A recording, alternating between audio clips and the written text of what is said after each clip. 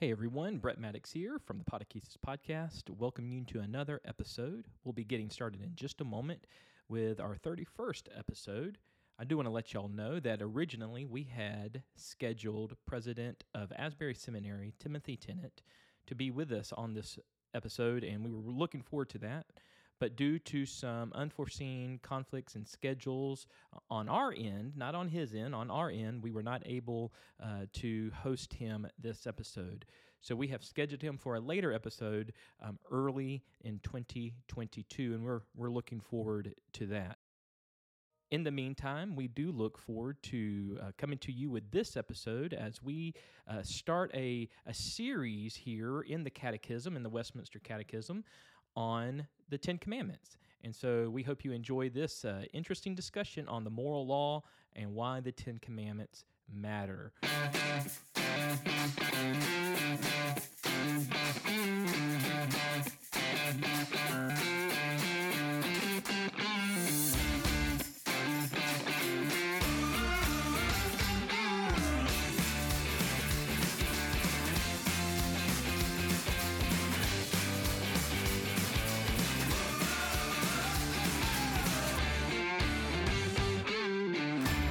Hello, Podocumens, and welcome back to another episode of the Podakesis Podcast, a podcast about what Christians believe and why it matters. I'm Brett Maddox, and once again, we're joined by your very best friends, Jim Morrow, Alan Kaysen. How are you guys doing? I'm doing fantastic. Hey, well, real quick Jim. question. Hey, Jim, just talk over me. Hey, Jim. I will. This is America. Do not tread on my rights. I have a quick question for you. Have you ever said or heard a word that is a beautiful word with a lot of good meaning, but it just made you laugh? Oh, yes, most of the time. There's a lot of words. I have a couple middle school students, and they laugh at some words sometimes. It's hard to be the adult in the room when you come across some words that are an immature person could take. Yes. I just wondered if that was just my family or you guys as well. It's really just you, Jim. I'm glad to be here with you as we talk about Christian duty. Gentlemen, what's the matter with you? I don't know. Okay, let's just... It was the word Christian. Yeah. It brought that much joy. Gosh, you guys are so holy. Yes. That's what happens. Alan, are you doing okay? I mean, I know Jim was, all over you there. How you doing? It's okay. Man? I just would like to say, hey, everybody. It's good to see you. I'm doing great. There you go. Fantastic. All of that fight for that? Yes. But it was worth it. It was worth it. It was. Anyway, I want to remind everybody to hit us up on social media. At Podakesis is where you can find us on Instagram, on Twitter, and on Facebook. And leave us a 5-star review there on Apple Podcasts. That helps us there, and we are so grateful for that. Hey, by the way, guys, we've got two more 5 stars ratings. Two more 5-star ratings. Wow. So it's awesome. At this rate, we're getting like 0.1 a month. Oh, it's great. It's great. We're up to 37. I'm so excited about it. But honestly, for those two recents, thank you so much for listening and for taking the time to comment. We're so grateful for you. Absolutely. So we are entering into a time in John Wesley's revision of the Shorter Catechism where we will be talking about Christian duty. which is a code of behavior or activity that is incumbent upon a person to carry out with moral obligation. That's what we mean by that. That's wow. You're like a walking dictionary. What's the B definition of duty? You might think of it as in the line of duty. Oh, okay. There you go. As in a contract which one picks up and receives enumeration for. Wow, that's very nice. I won't ask him what let's leave what that the one C alone. definition is. So I think we've lost all of our listeners. We're going to get our first 1-star review for being immature and unholy. While we are actually late 30s, early 40s gentlemen. Yep. We are truly middle schoolers at heart. That's true. We never graduated. We are proving to the audience that we do not act like our age. So. That's fair enough. I think they probably they may have with the Star Wars and Marvel and Office and all that. I think they already knew that. Hey, I was talking to a couple of people today in my sphere of community who brought up our Superman Clark Kent reference for Jesus Christ from back in oh my our gosh, On Christ season of episodes. Yeah. And I was thinking sometimes it's okay to be nerdy because people can connect with you. That's right, man. Yeah, and thank you to those listeners. Hey, man, nerds unite. Yeah, I love it. Unite. Yeah. So we're talking about Christian duty, but we're right, using exactly. we're doing this as an intro to the 10 Commandments. The Is that 10 right, Commandments, Brett? right? That's Yes. right. So in John Wesley's revision of the Shorter Catechism, he's about to enter into a section of dealing with the 10 Commandments. And so he will be using kind of as a startup or as a place of the Westminster Shorter Catechism uses kind of as a beginning or entry point into the 10 Commandments, this idea about moral law or the way our duty, the way we're supposed to live and how we are supposed to live. And what we're going to do today is we're going to read you 4 questions and answers from the Catechism. Then we're going to go back and we're going to deal with scriptures for each one of those.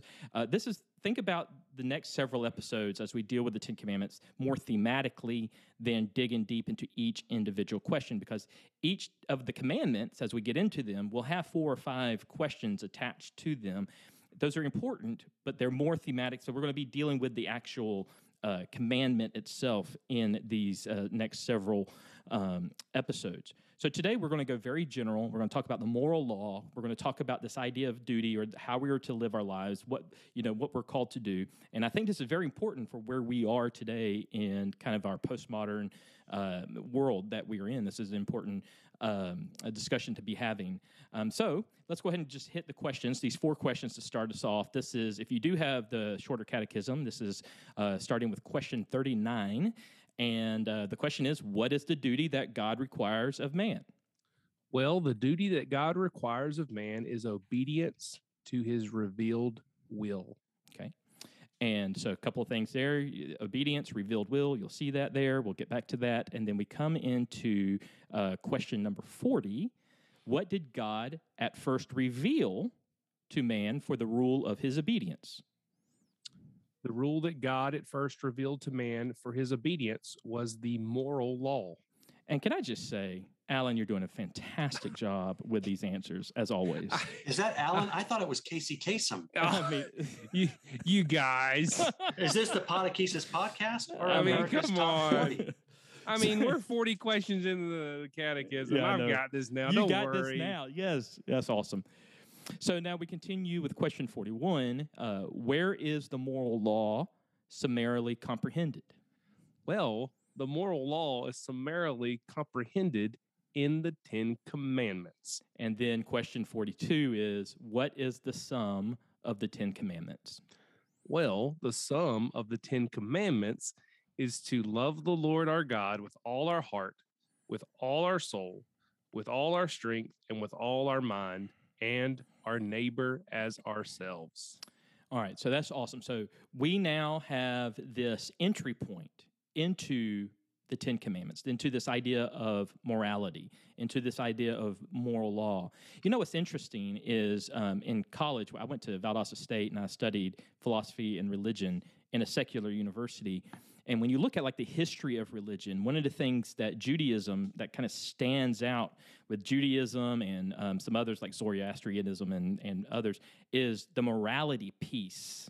The morality piece that each of these kind of monotheistic or religions bring into it, particularly Judaism, which is very monotheistic, and one of the first kind of monotheistic religions there is that a key component is morality, is the way we live our lives. It's not about our obedience. It is an obedience to a revealed set of laws. It's not an obedience to necessarily just to one of the many gods of the pantheon or whatever, just to live your life according to whatever. There's an actual revealed set of laws. And so it's an interesting thing if you look at the history of religions itself. So we're going to go back, and we're going to start at question 39, where we get into the duty that God requires of man, and it's about this revealed will. And the scripture proof for this, it comes from Micah, and it also comes from 1 Samuel, but we're going to be really dealing with Micah here, Micah 6:8, and yeah. Right. I got it. Micah 6:8, he has shown you, O mortal, what is good. And what does the Lord require of you? To act justly, to love mercy, and to walk humbly with your God. Mhm. And again, the answer to what is the duty that God requires is that God requires a man's obedience to his revealed will. Yeah. And we're really talking about obedience and following God's will. You know what's interesting about this too? This is a famous. You can find this passage anywhere about what is, from Micah Particularly 6:8. though in Micah 6:8, you can find it there. Oh That- that- Yes. This is the best day. Yes, it is. That's awesome. That was very quick. Anyway, so what I meant by that is Micah 6:8 tends to you can walk into a pastor's office and see it on their wall, or you can walk into someone's home and see it there. It tends to be a famous Old Testament passage. To me, and they always focus on that, doing justice, loving kindness, walking humbly, which are important. But for me, the most important piece of this is this idea of what does the Lord, what has He told you, or what has He shown you? This idea that God has shown us, has revealed to us, has told us what to do. Here's what you do, and God is telling you what to do. It's revealed to us. We don't have to guess. It's there, given by God. Mm-hmm. So then in question 40, the scriptures here come from Romans, and some pretty fun stuff here. Yeah, and of course, it's talking about how the rule that God first revealed to man for his obedience was the moral law. So a couple of passages from Romans will start in chapter 2, verse 14 and 15. And it says this: when Gentiles who do not possess the law do instinctively what the law requires, these, that being the Gentiles, though not having the law or these laws, are a law to themselves. They show what the law requires is written on their hearts, to which their own conscience also bears witness, and their conflicting thoughts will accuse or perhaps excuse them. And so, as Paul starts to bring out here in Romans and other places, is that the law that is given in the Ten Commandments is something that is put upon the hearts of people. You almost have a sense of what could later be developed into natural theology or natural revelation, where there are some codes of conduct that appear to be universal, even though somebody may not be, say, in the Jewish or Judeo-Christian tradition where they receive these 10 commandments. If y'all ever noticed, have you ever seen anthropological studies where, for example, there are some customs that cut across cultures? Oh, yeah. Like cultures, people will worship, period. Right. It's just one of the things that happens. With some exceptions, there are some sense of boundaries around sexual partners, even without the bounds of marriage. Now, there are exceptions across cultures, but that seems to be an innate thing. Like taking someone's life is, or incest, for example. These are things that across cultures are just found to be taboo. And so to speak of the revealed will being upon our hearts is kind of what's happening here. So the Gentiles will obey it, and that in itself is a law. Yeah, absolutely. All right, so Romans 10:5 gives us one more. You know, what's interesting as you're getting to Romans 10:5, even in I've read, even in cannibalistic cultures, there's still rules. Right. There's still rules to that. It's not like this kind of, what's the word I'm looking for? It's not like this just kind of willy-nilly, just fend for yourself or killing everybody or whatever. You can't just walk up and bite somebody's leg. Yeah, I mean, there's actually rules to it. There's a nibble, right? There's a moral law even to that for those cultures. I'm just guessing. I don't know the laws of the cannibals, but just wondering. Wow. I mean, how many really horrible, disgusting things have we just said in the last 4 minutes? Wow, this is amazing. Thank God for Jesus. Amen on that. Romans 10:5. This is another proof, scripture proof. Moses writes concerning the righteousness that comes from the law. The person who does these things will live by them. So there we go. It talks about the righteousness coming by the law, and it's something that we don't just know, but something that we do and live by. Yeah. And of course, if you'll trace Paul's argument, you'll find ultimately the fulfillment of the law is in Christ. You see that in the Gospels. But this is a great starting point for the fact that God reveals things for which we are to respond and live. And, Paul starts out this whole letter to the Romans with this understanding that sin itself is disobedience to God. It's breaking of a moral law. Even in 1:18 and on in Romans, it's an interesting discussion there that he's bringing up what he sees sin to be. And it really is a breaking of this revealed moral law. All right, so then the scriptures for question 41, which is about how the moral law is summarily comprehended. This gets into the Ten Commandments, and so in Deuteronomy, which is one of my favorite books, chapter 10, verse 4. In verse 4, the passage says, "The Lord wrote on these tablets what he had written before the 10 Commandments he had proclaimed to you on the mountain out of fire on that day in the assembly, and the Lord gave them to me." So he's talking about being at Mount Sinai, coming out of Egypt, being at Mount Sinai, and the Lord given to Moses these 10 Commandments, which would be the beginning point of the law that would govern who Israel was in their politics and in their religious order and in their daily lives and all of that. These 10 Commandments kind of set the stage. They are the preamble or the Bill of Rights, if you want to call it. I don't know how, they're just right there at the front end that leads you into the rest of the 613 laws. And then Matthew chapter 19, verse 17, we have why Jesus saying, I'll start at verse 16. "Just then a man came to Jesus and asked, 'Teacher, what good thing must I do to enter eternal life?' 'Why do you ask me about what is good?' Jesus replied. 'There's only one who is good. If you want to enter life, keep the commandments.'" By the way, I thought that we were saved not by what we do. But, Jim, you've hit on this even in past episodes. What we're talking about not being saved by our works, it's a reflection on the law, right? It's a reflection on being obedient, right? Right. To the law itself. And then in Matthew 22, so question 42 says, "What is the sum of the 10 Commandments?" So we've been introduced to the 10 Commandments. What is the sum of the 10 Commandments? And the answer here comes from Matthew 22, verses 37 through 40.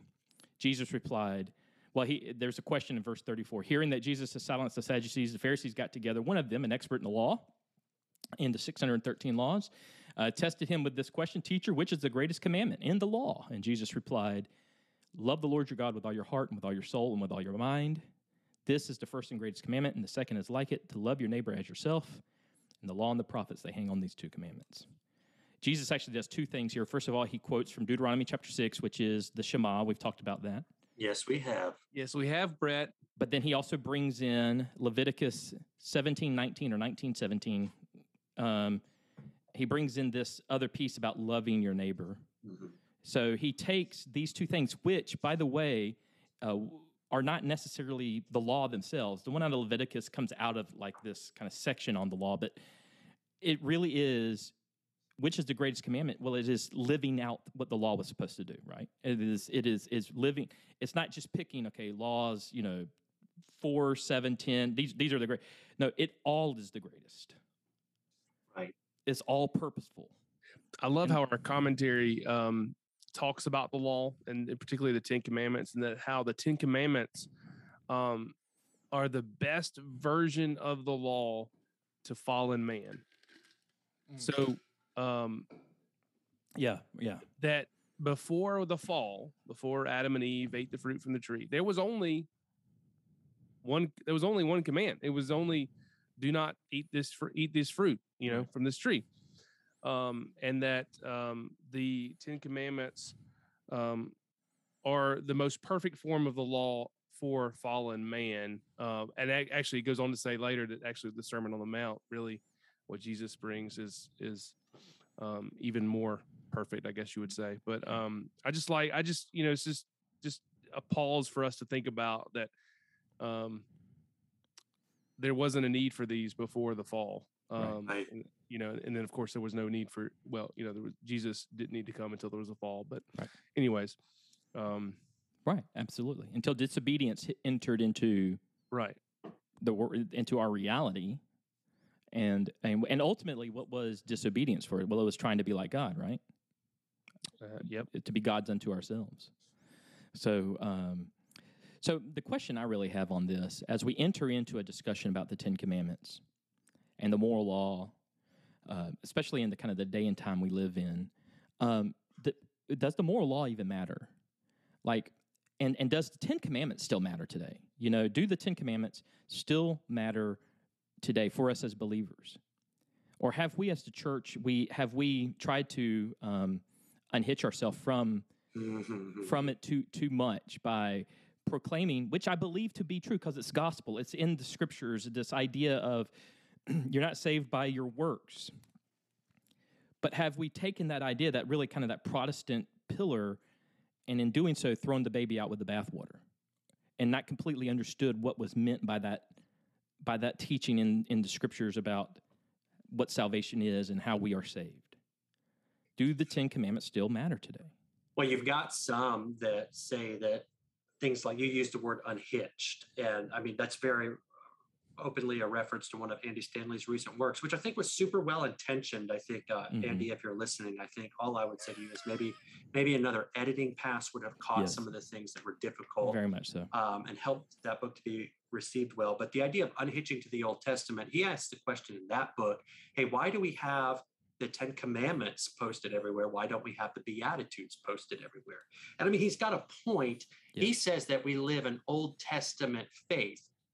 Now, the difficulty that I think we all have is that it's a holistic revelation faith that we have. So it's easier to say, blessed are you, instead of do not. One feels better to hear, one feels better to say, but they are both true.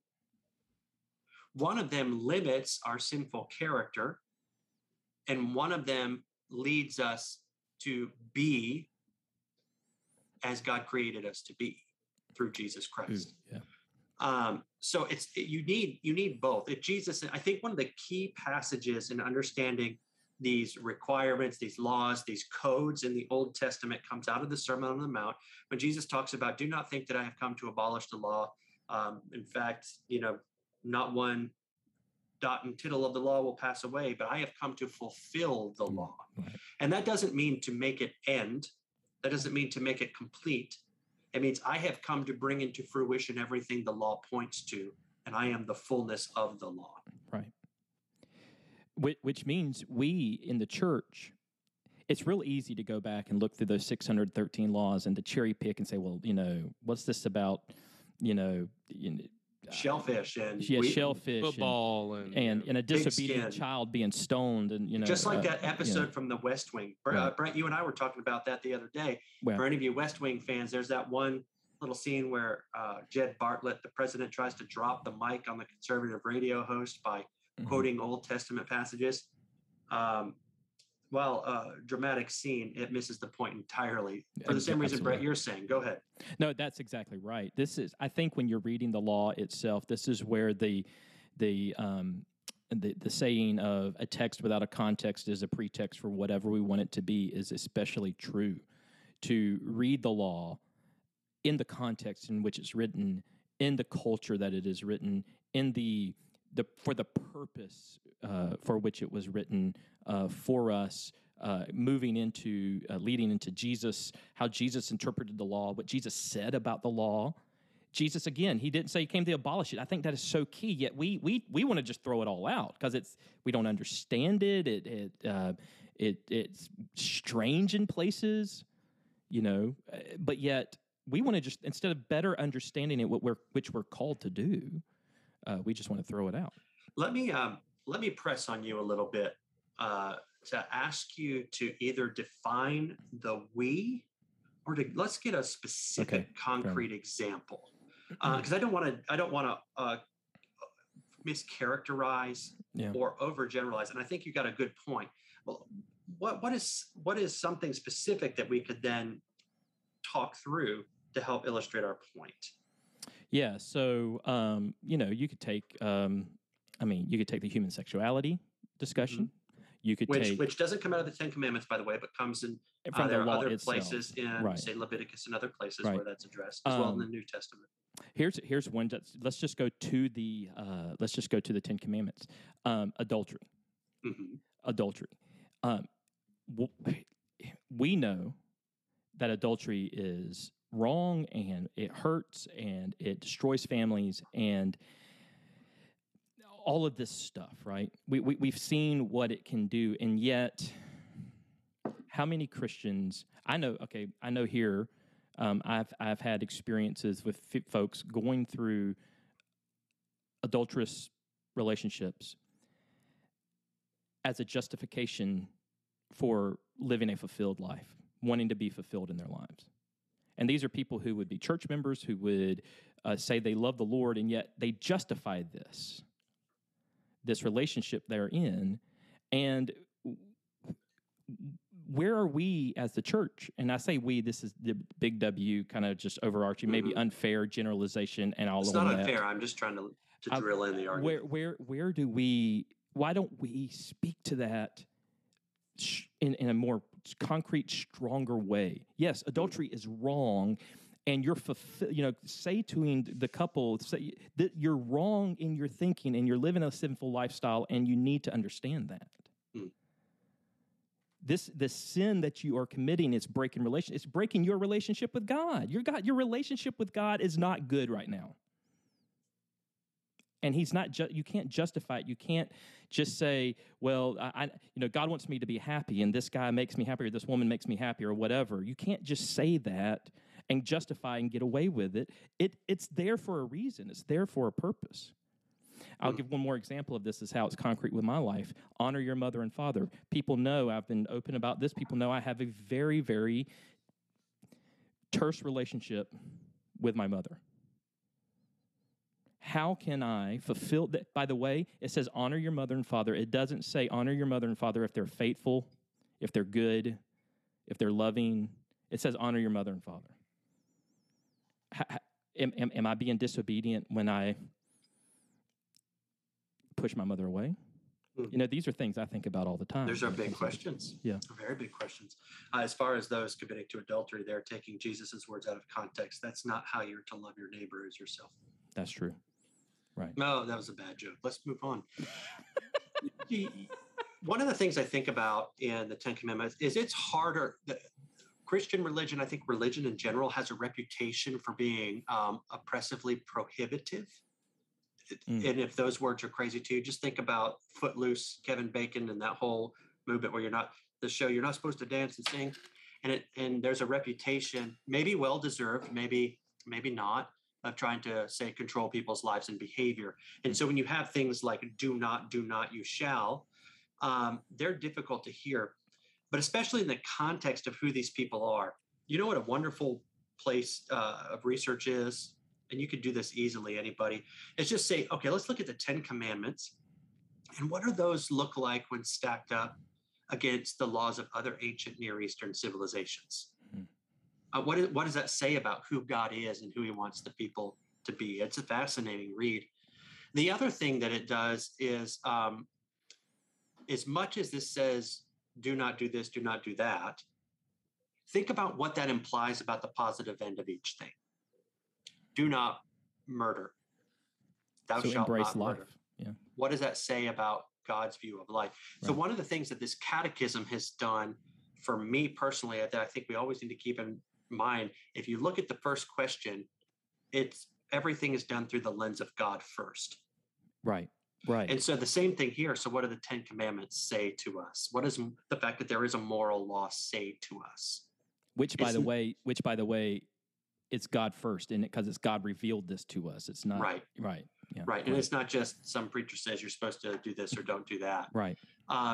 It says that there is, according to the first question of the catechism, a purpose and a way to enjoy God forever. These things don't lead there. And so let me shape you. It's kind of like if you take a big piece of marble. If you're Michelangelo, before you get to before you get to the David statue, you're going to be chiseling off big chunks to start getting the basic form down. Mm-hmm. And that's kind of what's happening through the course of understanding what God calls us to. As he starts with these kinds of things, and this is the framework. This is the form in which this life takes. Now, I could be moving too far into progressive revelation there, but you get the point. So my point, all in all, is the Ten Commandments don't only tell us what not to do; they tell us about how God values the things that are the topics of each one. Absolutely. I like what our the commentary to the Catechism says about the uses of the law. The uses of the law are, one, to convince us of sin, so to convict us of our sin. Two, to drive us to Christ, and three, to keep us alive. To keep us alive. And then he quotes Wesley, and I like this. I cannot spare the law one moment, Wesley says, no more than I can spare Christ. Indeed, each is continually sending me to the other, the law to Christ and Christ to the law. On the one hand, the height and depth of the law constrain me to fly to the love of God in Christ. On the other, the love of God in Christ endears the law to me above gold or precious stones. I like that the law to Christ and Christ to the law, that each send us to the other. And it's easy to look at the 10 Commandments and other restrictions in the word as that restrictive. But I like what Jim was pointing us to, is that while it's written sort of in the negative, to think about the other end of it, the positive, and what God values. The law to Christ and Christ to the law. By the way, you can see that even in that movement, even in some of the New Testament passages where like the vision that Peter has, right? Where the sheet comes down from heaven, it's got all the unclean foods on it, and God is basically saying to Peter, yes, if you're going to go do ministry to the Gentiles who are not under these dietary laws, then go proclaim the gospel, and if you have to eat with them, eat with them. It's almost a sense of almost giving Peter freedom to go to the Gentiles and proclaim the gospel, which is supposed to happen and not be restricted by his own dietary laws, because the dietary laws themselves, they had their purpose. There was a purpose, an important purpose for them, but they, the Gentiles are not held by that, and you don't want to be restricted, in a sense, to go proclaim the gospel to them.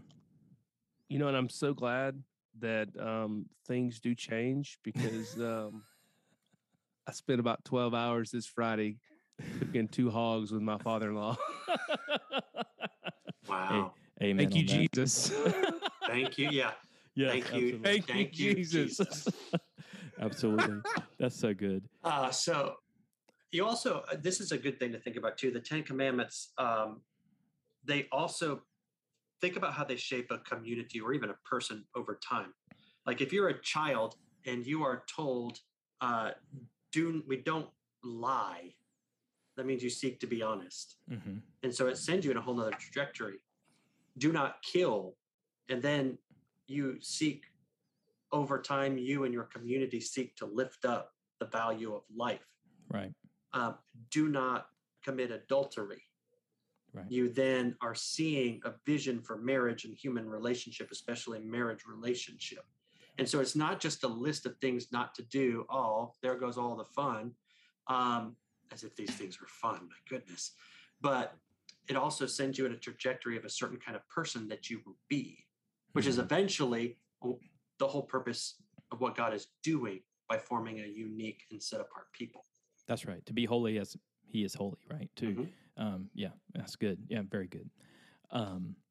I still think the Ten Commandments matter. I love the history of, like, in the Protestant Reformation, Martin Luther would famously each day do a creed, like recite a creed, and the Lord's Prayer and the Ten Commandments every day as part of his daily devotion or whatever it was, to recite the Ten Commandments every day. Can you imagine what that's like?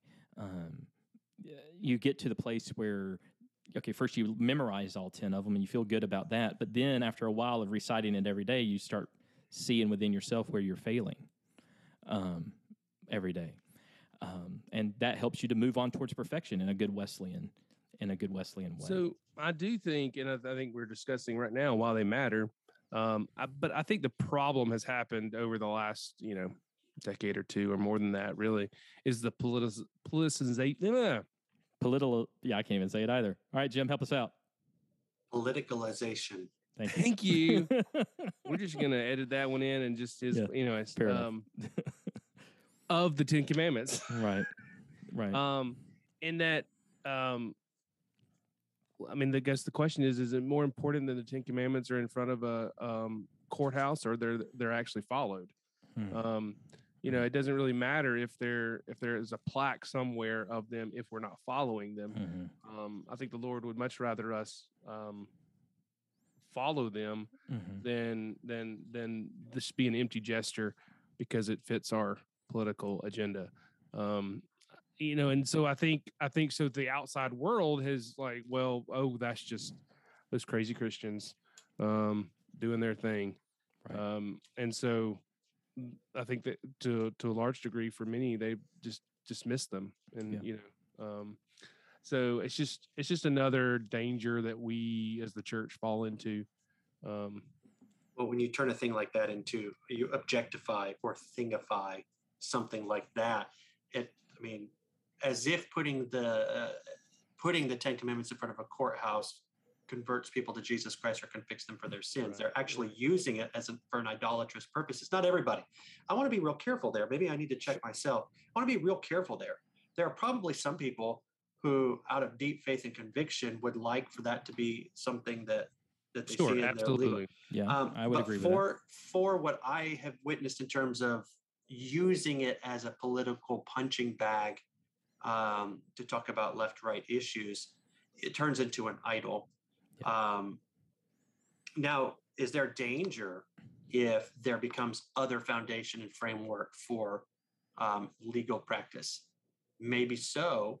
But do you think that the poster that you demand gets put up changes that? Now let me devil's advocate that for a second, because now I'm convicted of myself for overgeneralizing people and not respecting their positions. At the same time, for one thing, I think people react to taking the idea of 10 Commandments at the courthouse is that all of a sudden it's not allowed. And so that becomes something that's difficult for us to swallow culturally.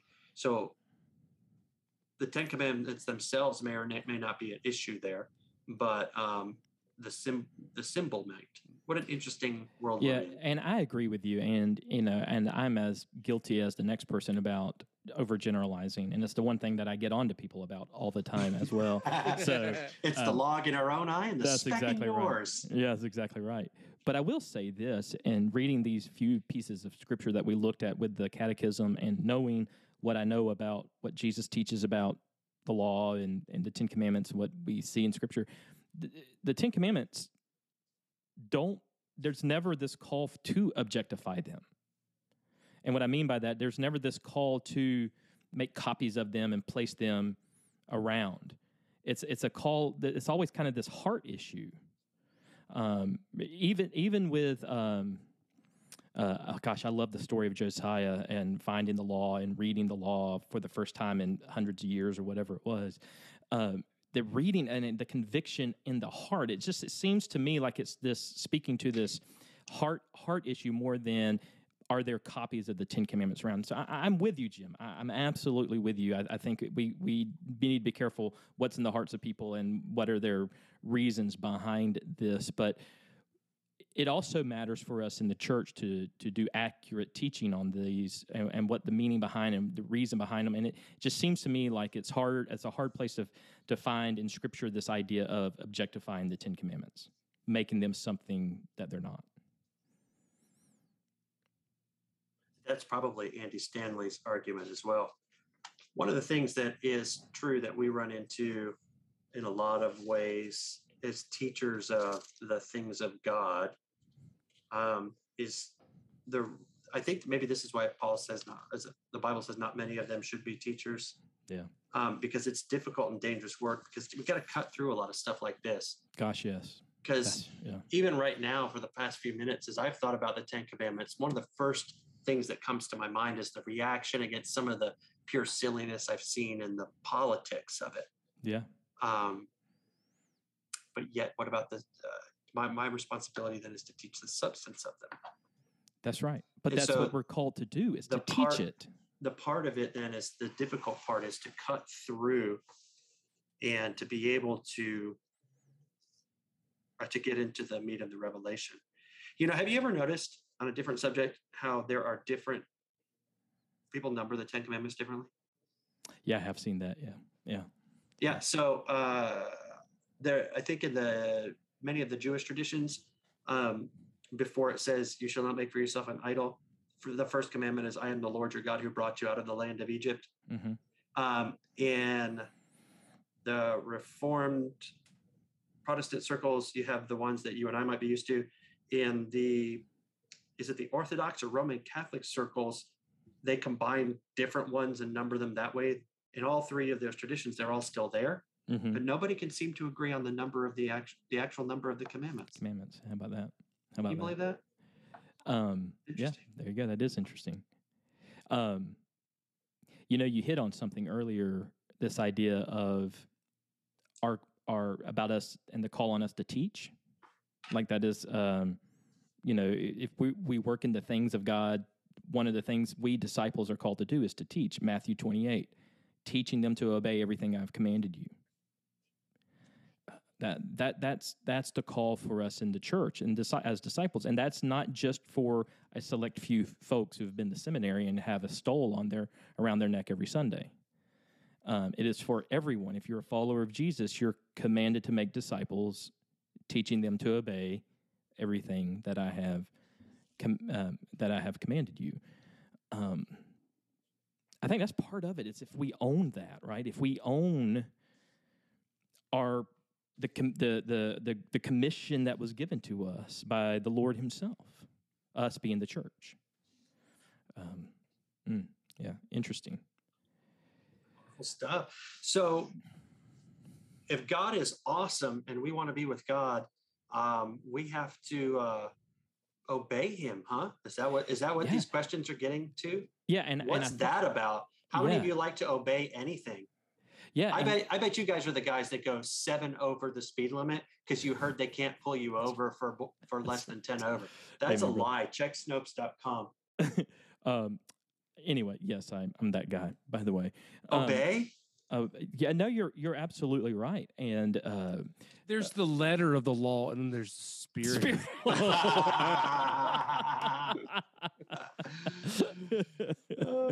Oh, that's so great. Well, this is let's kind of go to our Wesleyan roots here. I think this is where sanctification is really important. That obedience to Jesus, obedience to the commands, obedience to who God is. This is part of our sanctification, our moving on towards perfection, right? This is part of, and we can only do it through the grace of God. And I think that's a piece of the discussion that we haven't even had here yet, that it seems like obedience to the moral law, obedience to the Ten Commandments, to the law itself, to Jesus Himself, is something that is almost impossible to do outside of the grace of God within us. It is. Yeah. And the Holy Spirit, and that's why it's called grace, sanctification, moving on towards perfection through the power of the Holy Spirit within us. And so, go ahead, Alan. I love the commentary again, quoted just a quote from the ancient church. It didn't. So, anyways, it says, "The soul and the body make a man, and the spirit and discipline make a Christian." Mm-hmm. And so I think it kind of hits on that part. We can't do this without the Spirit, but it takes discipline. I mean, it is, and that which the Spirit plus discipline really brings about entire sanctification and living in sanctifying grace. And so, so I guess I say that to say this is not easy to follow these laws. I mean, Right. I think we can read them and think, well, duh, don't commit adultery. You know, like duh, don't covet. Duh, don't steal. Kill somebody. Yeah. Like, right. But then Jesus comes in the Sermon on the Mount and says, oh, you've heard not to say murder, but if you've, if you're angry with your brother. Yes, thank you. If you're angry with your brother, then you're guilty of murder. Yeah. So it's like, whoa, okay. Right. So yeah, it's not so easy than just words on the page. But through the Spirit, through God's sanctifying grace, through discipline, we can live these out. We can follow them, with God's help, not on our own, but with God's help. Wesley said, just backing that up, he said that a mark of a Methodist is one who's got doctrine, spirit, and discipline. And so, right on. That's absolutely true. Let me ask one quick question as we prepare to wrap this episode up. And this is kind of a biggie. I don't know if we want to really get into it right now or not. Why not? So, well, I'm waiting for the question. No. So if we can't earn our salvation, are we in danger of throwing it away if we don't do what is required of us? Dun, dun, dun. And I don't even know if it's a fair question, but it's one, if we can't earn it. I think that's a question that First John kind of wraps itself around. It's the idea, well, one, Paul says, if we want grace, should we just sin more so we should get more grace? Right. Yeah. No, we shouldn't do that. You have the idea that we are saved by grace through faith, not by works, lest no man should boast. That's Ephesians. But we confuse and maybe conflate what we mean by words and actions in the scriptures. Yes, are we saved by efforts of our own? No, because we would be climbing a ladder that is half built. We need God's grace in order to enable us to do that. Well, should I then, I am saved by God's grace, justified. Do I then have to do anything? Can I avoid following God's laws? Can I eat shellfish while lusting after my neighbor's whatever? The idea there is that if we walk in the light, First John says, then there is no darkness within us. Right. Yeah. That's amen. And so part of it is not just that we have to follow this quote letter of the law, but the law becomes written on our hearts, becomes the desire of who we are, because we're gazing upon God who is holy, who has reconciled us to Himself, and therefore it is within our nature and within our desire to walk in the ways that lead towards Him. Yeah.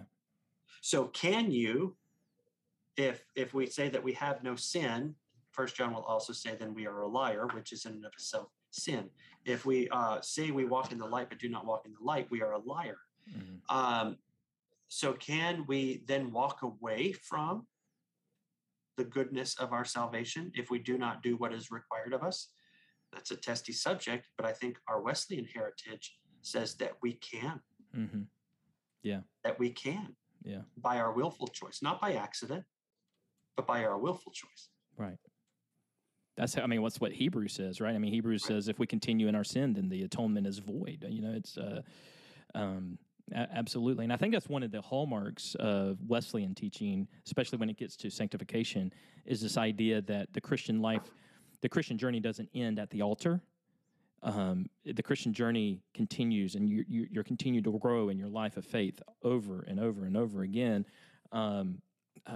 pressing on towards the goal which was set for us in Christ Jesus, always pressing on, always moving forward. And if we stop moving forward, that's not a good thing.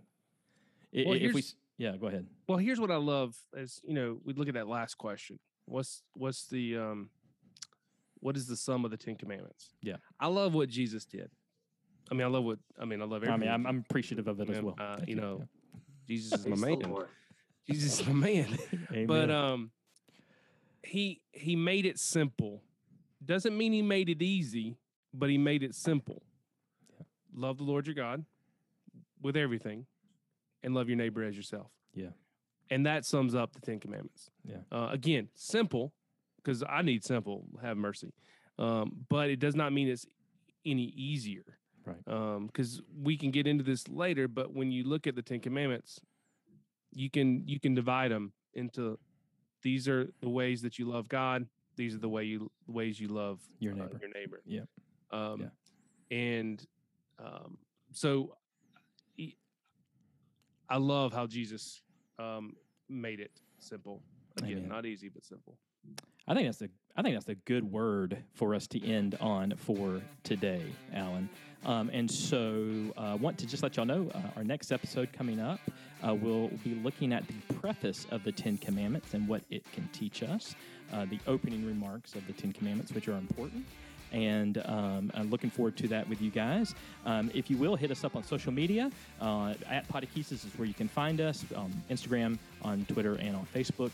You can also check us out on our website, podekesis.com. You can, if you've got questions you want to email to us, you can do that at questions@podekesis.com. As always, leave us a 5-star review on Apple. Tell your friends, tell your family. You can find us anywhere that you get your favorite podcast. Alan and Jim, it has been a pleasure once again being with you guys. I hope y'all will have a fantastic rest of your week. And for our Podekesis community, we love you, and we will talk to you later. Have a good one.